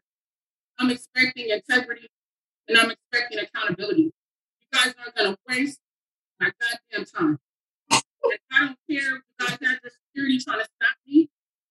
I can be used to come speak the truth about what needs to happen. But when it's time to call out these inconsistencies, these inaccuracies, the lack of information, I got to sit in the back or even not even be invited. I'm not. She just wait. I missed this the first time I said. So she did acknowledge that she's being used. Well, I think she meant like as a community spokesperson. Yeah, that she's mad. Right. Her anger is that she, in the 24 hours since she was used to be the mouthpiece, she has like certain details emerged that definitely show that this was not a justified shooting and that this was a complete shit show, and that she is part of her anger that we are seeing is for the situation, but it's also because she's been used. But, this claim of like, I'm not going to have my time wasted by you. No, she's going to waste her own time by staying on this. She hasn't resigned from this commission. By joining it in the first place. Cops are all fucking garbage. All of them. Every single one of them. And that includes like anyone who's pro-cop. So you're a fucking cop. Yeah. That includes your husband. Okay, it's almost done. It's almost over. Like, don't get me wrong. Again, she's being genuine to a degree that she's fed up, that she's telling the truth. If I was there and a security tried to put hands on her, I would be fucking ready to fight. The security, that we're not ever arguing like, do Black people need to rise up? Like, we're just like entertained by this city and some of its quote unquote leaders and how at every single turn they think that getting the job done can only be relied on their prominent, public, loud leadership. Like, but when I say loud, I mean every single community activist leader, not just Nikema. It's just a joke. It's just a fucking joke. Like, it's a pandemic. It's 2022. You got people out here, promoting miscegenation to no end. Like, that's going to solve all the world's problems if we just have a world full of mixed kids. It's like, I'm tired of it all. So what the fuck? Too hard. There's people in jail, including Cortez Rice, trying to get the court to show what's happening in the courtroom so people can see what's going on. People have put their lives on the line because we're ready for change. So we're expecting from this point forward for you guys to do something different. I'm not playing. We're not here for it. We're not here for it. You just told a white woman, I'm not playing. They don't even know what that phrase even means. Committed to working on this work group, and you all are committed to being honest and transparent and not covering up the bullshit. Baby, you're still giving them a chance. Yeah, this was repair, like personal brand repair for Nikema, but also for this Public Safety Commission. Like, you have to have the people involved with it outraged, but still committed to working with you on it. So that's some of the subtext of this bullshit also. And so basically, as we wind down, they begin to answer a couple of questions, but when the questions start to really pour in, they literally just walk out in the middle of the questioning, not even a couple of minutes later. May we remember the beginning of this press conference started with transparency. Why have you not done that? This man did not do anything. He did not destroy the stuff. Why did you release this stuff?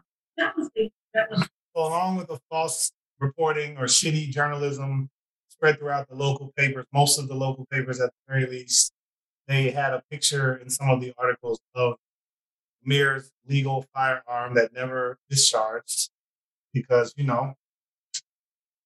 like, I don't even know why they're trying to convince racist people to hate the guy that just got murdered more than they already hate him. They already don't like black people. So, right, the way that image was supposed to work is that the prevailing narrative is that illegal guns are awash in the city, and illegal guns are the equivalent of crime and Negroes out here carjacking, violence, all of this. So spreading the photo of Amir's that he's licensed for, that he has a concealed carry permit for, very expensive firearm. This wasn't some $25 gun. This is a very expensive firearm.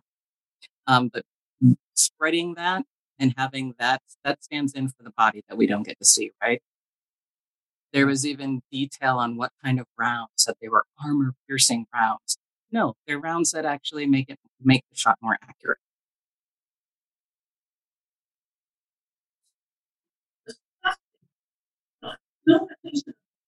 It is totally disgusting. Never fired. You don't need to fire. You are supposed to. This is the kind of lack of transparency. Coming up, you're going to hear one of the best parts where Jacob is just rocked. He can't even get his words together. Oh man, that upper lip is sweating like a motherfucker. You might need to turn your brightness up on your computer.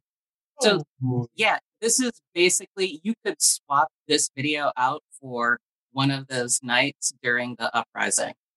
He had pimples in those ones. This one, no pimples yet. Yeah.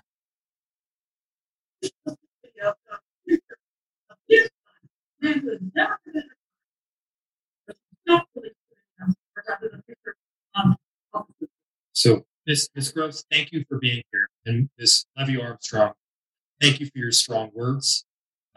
You acknowledged and rightfully pointed out that at this moment in time, we need accountability, we need leadership, and we need transparency. You asked whether we wanted you to continue as co-chair. The answer is yes. We are dead serious about seeing the necessary changes through. And the necessary changes start with being honest and transparent. That begins with all of you here today and releasing body camera. Your language, pal. That begins. So what about all the other times when you said that this begins? Right? Like, it's what? How many years is he in now? 3 or 4? He's starting his second term. So year 5. Every time you're in a press conference and you say that begins here, is admitting you never gave a single solitary talk all along. But this also extending now the onus, the responsibility to everybody. Like, this now is all of us. It's now on all of us to find honesty, to be transparent. Even you, Black person walking down the street minding your own business, maybe sleeping on a couch, your responsibility, be transparent. But it's all nonsense. I mean, because it doesn't at all acknowledge the dynamic. Like, where is the power originating? Who's holding the power? Do you and I hold power? When it comes to Fry, or when it comes to MPD, or the media's perception of our murder? No, there isn't any equivalency here. And we know he doesn't have power over MPD. I mean, yes, legally he does. And also MPD's rogue. They're gonna do whatever the fuck they want. Do whatever the fuck they want. Yeah, but like, he can also acknowledge that. Why No, none of them. Up to them? None of them. No, they're not gonna acknowledge it, but that's what someone with integrity and leadership that he's talking about would do. He can't do that at all. Like, you look at the new police chief in Little Rock, Arkansas. What happened when he tried to stand in integrity and just, literally, okay, I'm a cop, but I'm going to take all these measures. If we don't start here, then what are we doing at all? Jacob ain't got an ounce of that in him. the developers and downtown council and chamber of commerce, all of the people who basically invested in him and secured him this position, it doesn't matter that he's in it. They bought this mayor. This is their mayor.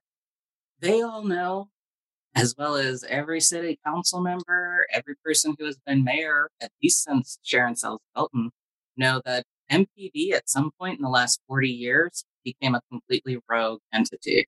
They do not answer to the mayor or to the police chief. An open secret in city government. Yeah. You remember that one night when they were attacking people and shooting all over the city? Nobody knew except the people who were being shot. Yeah. And that's also, so two of the folks who participated in the home invasion of Amir Locke are police officers, SWAT members who were driving around in white vans shooting at people, and they were involved in the Jaleel Stallings case, where they tried to murder him, basically. I mean, this is who we're dealing with. Like, that's why all these conversations about honesty and transparency, I'm like, what? It means nothing. Like both of you are saying, it means absolutely nothing because you don't have control over these people, and they're out to kill. They're out to not do their job. They're how many? They're taking vacations. They're getting paid for early retirement. They're not getting vaccinated. Well, I feel sorry for the Black kids who end up attending the same private school as Mayor Fry's kid, because he's gonna raise a racist kid. I want you to have to go to school with that man's kid. In the immediacy, so that people can see exactly what is in it, good, bad, or ugly. But it doesn't stop there. It goes on to getting the necessary facts of the case, and I know, speaking from experience, that there is an ongoing tension between getting things out quickly and getting things right. We want to get things right. We want to, excuse me. We want to gather the necessary evidence to make sure that we are not telling you something that is inaccurate now, only to correct it a day later. But you already my guy, you already have fake wrong news live in your first press statement. Like, what do you mean? Which is this question that's coming up, I want to say from the Minnesota Reformer, which is basically causes the city's aid to, or the mayor's aid to pull the plug on this. I was in there last week. I don't. He turned around with the quickness. Normally, he would be able to tap in his Black friend, Arredondo. He turned around with the quickness of, I don't know, and it was like, oops, it's the white lady back there. She didn't move an inch. Like, do I look like that motherfucking bald-headed cool motherfucker? Normally, all he has to do is turn his head back, and a black man will come throw himself in between Jacob Fry and whoever is asking a tough question. I might put together a supercut of him turning over his shoulder to Arredondo. Yep, there's so many of them. Right of him. Fucking Post-it note. All right, this is wrapping it up. Where he's being questioned and he's mumbling and stumbling and stuttering, and he, as one of y'all said, literally shows his ass. Question at a time. We do want to answer the questions, but I would also prefer just one question at a time. Your question, I do not.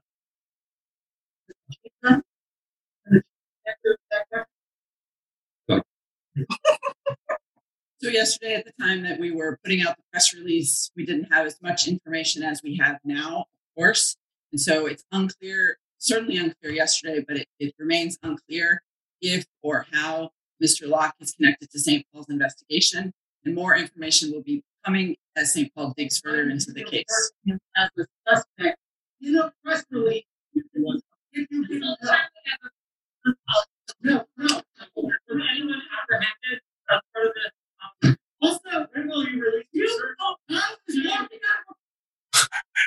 Oh, okay, let me ask you, who asked them to leave the room? Did someone signal them? It was a woman's voice.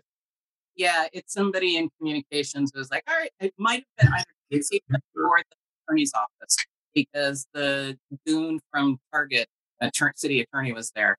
Maybe there was another city attorney.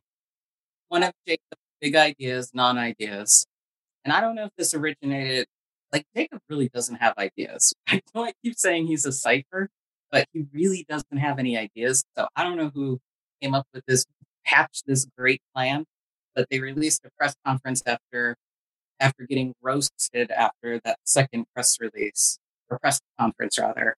They will be working with Ray McKesson. They're bringing in Ray McKesson. Drew, that's motherfucker. I mean, and the thing is, it's like, first of all, whoever the communications people are just fucking up royally. Yes, you can tell that he's been trained, but like his prepared remarks are just not hitting the mark. And then now hiring DeRay shortly after DeRay is in the news for mismanaging funds. And also, we know that DeRay is like a super reformist. Yeah, Campaign Zero is an entire nonprofit that was birthed to propagate the idea that policing can be reformed as opposed to abolished. Right. And even a lot of the things that they have at Campaign Zero, again, to what we were saying earlier, are things that are already illegal in so many states or so many cities and counties and still continue happening because cops are criminals. Like it's the law has nothing to do with their actions. Anyway, this is ridiculous. DeRay is coming to Minneapolis, and for folks who don't know, he used to be here. I think he worked in a charter school, something. I used to see him run around the streets. I actually don't know what he did when he was. He worked in human resources for Minneapolis Public Schools, and it was not without some controversy and criticism. But I mean, set aside the fact that McKesson is beefing with the co-founders of Campaign Zero, and he's been accused of basically pushing people out and intellectual property theft. Set that aside. So Minnesota, Minneapolis is a very cliquish place. Like it's part of the like public identity that Minnesotans, like if you didn't go to kindergarten with somebody, it's very hard for you to break into their social circle. Like the folks who move here, that's the big beat against Minnesotans. Minnesotans are proud of that fact. So the idea of bringing somebody in from the outside, how do you think that, like, if that's the case for Minnesotans, and by Minnesotans, it's always mean white Minnesotans, it's doubly so for Black Minnesotans. Minneapolis is incredibly cliquish in terms of its activist organizing circles. And then when you also compound the hyper-localism of North Side, South Side, and ADOS against African immigrant, or ADOS against mixed folks, which we have plenty of in Minnesota, right? Like there are lots of divisions and cliques. Who thought it was a good idea to bring in a name recognized political pundit? Because that's basically what DeRay is. Who thought that was a good idea? While also ignoring the fact, do you know how many, and I think the uprising again illustrated this and made this more visible for more people.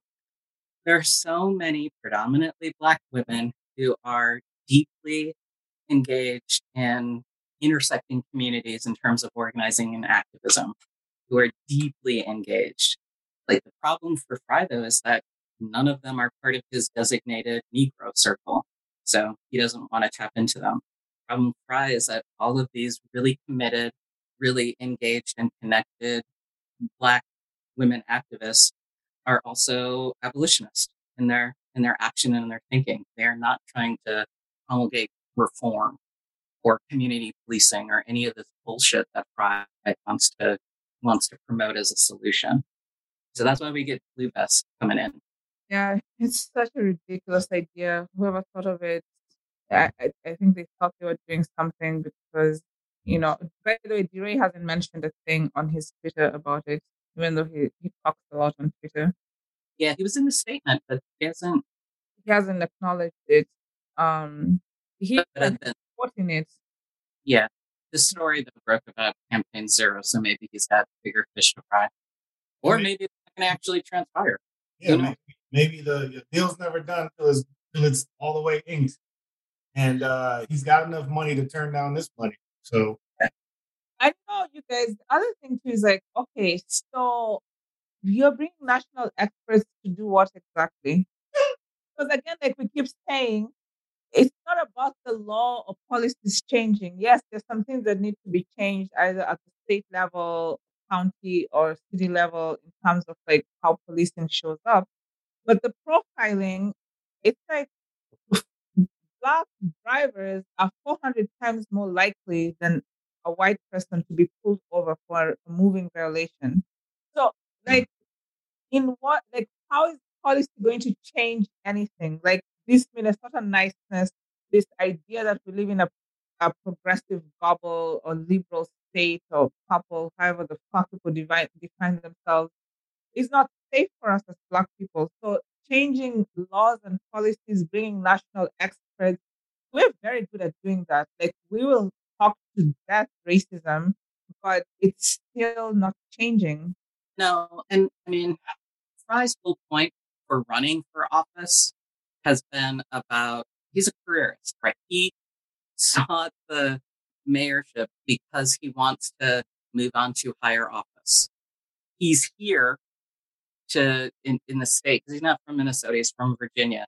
He's here to build his political career.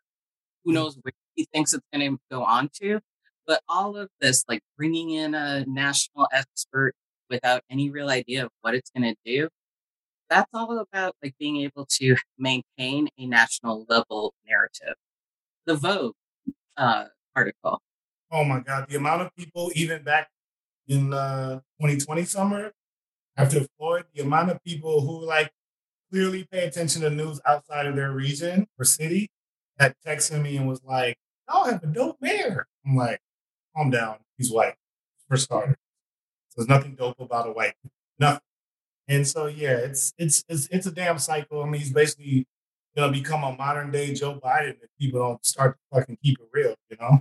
No, this is all whatever this campaign is, and it's definitely a campaign. I mean, there may not be an election in sight, but this is a campaign. This is all the kind of Pete Buttigieg playbook, right? So when he does, Frye can't actually run for higher office on his record. His record is abysmal. In terms, like, he was mayor when the city burned. He was mayor when the highest profile lynching.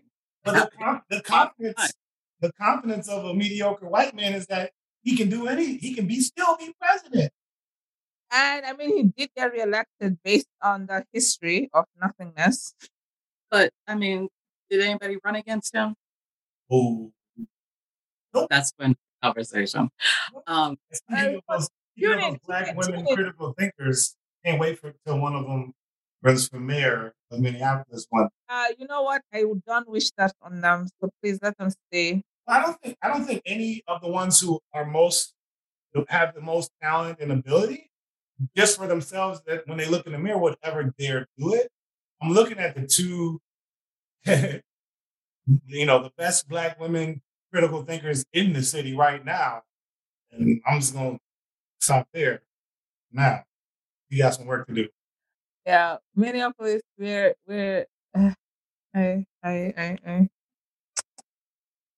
Look, thanks for doing this, y'all. We this was definitely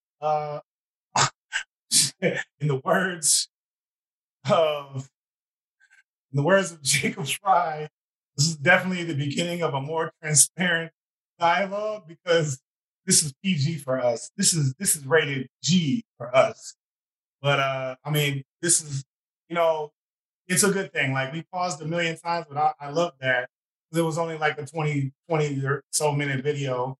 There's no way the three of us are going to get to talking and it only take a half hour. And I love y'all. So, this is just a different take than you're gonna get in any media outlets. You know, because again, a lot of people a lot of people had friends in Minneapolis, and they live somewhere in the country, somewhere in the world, and they just see the articles. For again, in the words of Fry, the good, the bad, and the ugly. And so we just want to give you something real. Because if you look at the history of our show, I like to, generally interview people who keep it real. So thanks, y'all. We'll talk some more shit. We got a whole lot more shit that we didn't talk, that we had on our list to talk today. So if your name is Tucson, watch out. If you're some other motherfuckers, watch out. Mystery is alive. White mayors, white wannabe mayors, people who think they're brown but are white. Watch out. Watch out. White folks on Twitter doing the most. White folks on Twitter doing the most. Let's wrap up, but yeah. Big abolitionists, the grifting Olympics right here. Minneapolis is the home of the grifting Olympics. We're going to get into all that. Honestly, like when we started recording today, there was a protest for Amir Locke downtown. We're in solidarity with all the Black people who are in pain and keeping it real. Simultaneously, we love all of them. And I don't know about y'all, but I don't think I can protest in this city anymore. I don't know if I can do it. We're there's fake abolitionists running amok, this and that. Honestly, I just want to. I will go around punching some of my own people in the face, and then after I punch them I'd ask them first, "Are you an abolitionist?" Then I'd punch them in the face, because what are they going to do? Call the cops on me? And I'm going to move on to the next person, ask them the same question, and then punch them in the face, and go down the line when I see them at a protest. So I better just stay away, because I've been locked up already, and I ain't trying to go back. Not even for a day. Not even if my bail's waiting for me. Because a cage is no place anyone wants to be. All right. Thanks, y'all. I'm going to end the meeting. Any last thoughts? No, this was almost as long as a clubhouse room. This was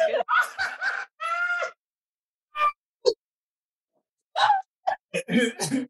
And there you have it. So yeah, I'm just going to keep it to people I love, and then I eventually will get to see when all the vaccinated super spreaders chill the fuck out. Okay, we'll see y'all later.